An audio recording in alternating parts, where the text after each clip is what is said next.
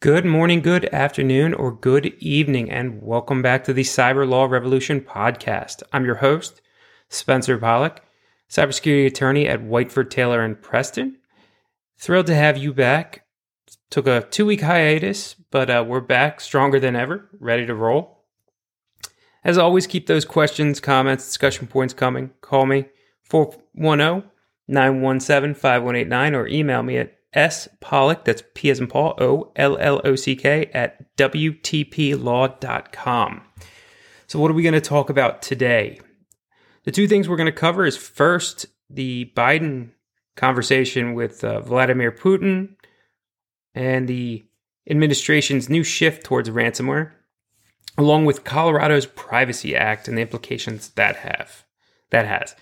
First, let's jump into the recent developments with the White House coming out very strongly against ransomware and President Biden having a very stern conversation with President Vladimir Putin.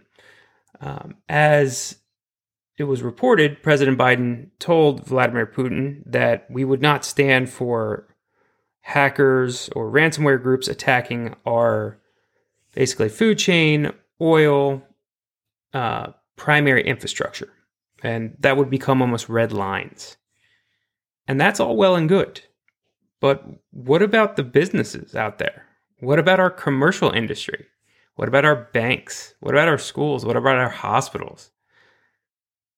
What about any organization that's being harassed, held hostage, put out of business? Why doesn't the administration seem to want to address that? Where's the red line for those organizations?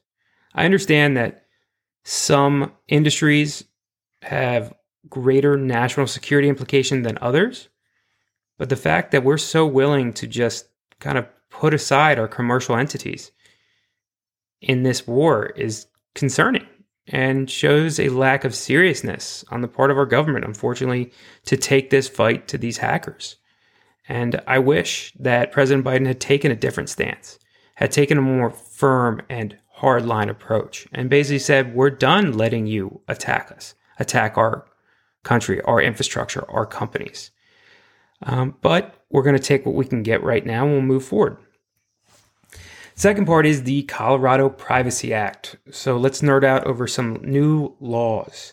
As we discussed, the California Consumer Privacy Act came first in the States after the GDPR from Europe. After CCPA came the Virginia Privacy Act. The Virginia Privacy Act we discussed didn't have much bite to it. The Colorado Privacy Act, though, if signed by the governor as everybody expects, has a lot of bark and a lot of bite. So first, how to know if this applies to your business. To determine that, an organization has to conduct business, produce products, or provide services to Colorado residents and either control or process personal data of more than 100,000 consumers per year, or derive revenue from the sale of personal data of at least 25,000 consumers, or control personal data of 25,000 consumers.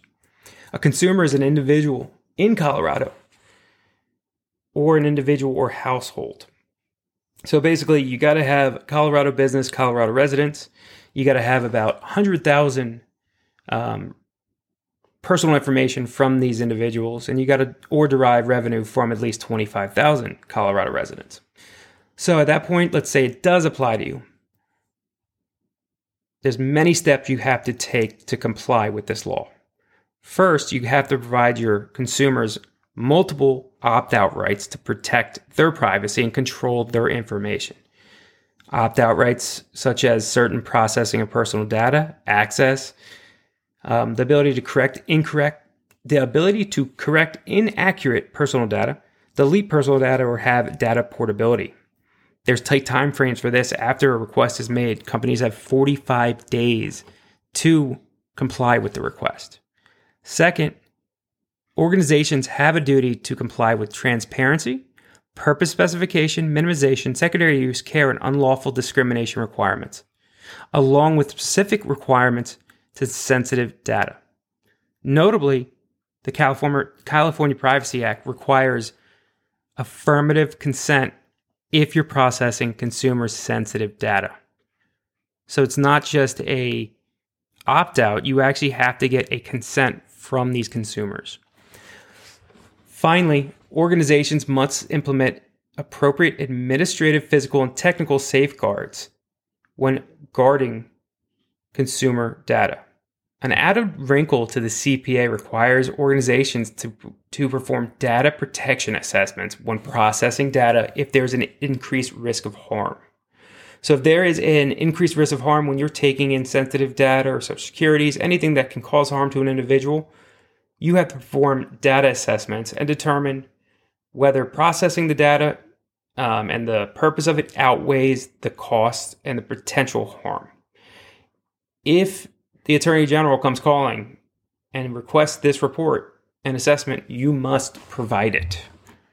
So there is no kind of hiding behind or shielding, potentially through an attorney or work product when it comes to these data assessments. Finally, the penalties are severe. If you violate the California Private Privacy Act, it's $20,000 per each violation, which means every consumer involved. So if you think about it, if there's 10 consumers involved, $200,000. Luckily, there's a cap of $500,000 for a maximum penalty, but still, that's a lot of money. There are certain exclusions to the California Privacy Act, specifically if you are fully exempt, if you're a financial institution and you're governed by the Gramm-Leach-Blahey Act, as well as certain institutions governed by HIPAA. So what's the conclusion here? What should we really be taking away? Well, specifically, organizations need to recognize that laws such as the CCPA are here to stay, that they're going to keep trickling down to state law, and sooner or later we're going to have a federal law that applies across all states. So it's time to get compliant. It's time to implement these safeguards, technical, administrative, physical, and technical. Get your policies up to date. Make sure you're processing information with lawful consent. Because if you don't, a lot of these laws are going to come back to bite you. Thanks for listening. And once again, keep those questions, comments calling 410-917-5189 or email me at spollock@wtplaw.com. And we'll see you on the next one.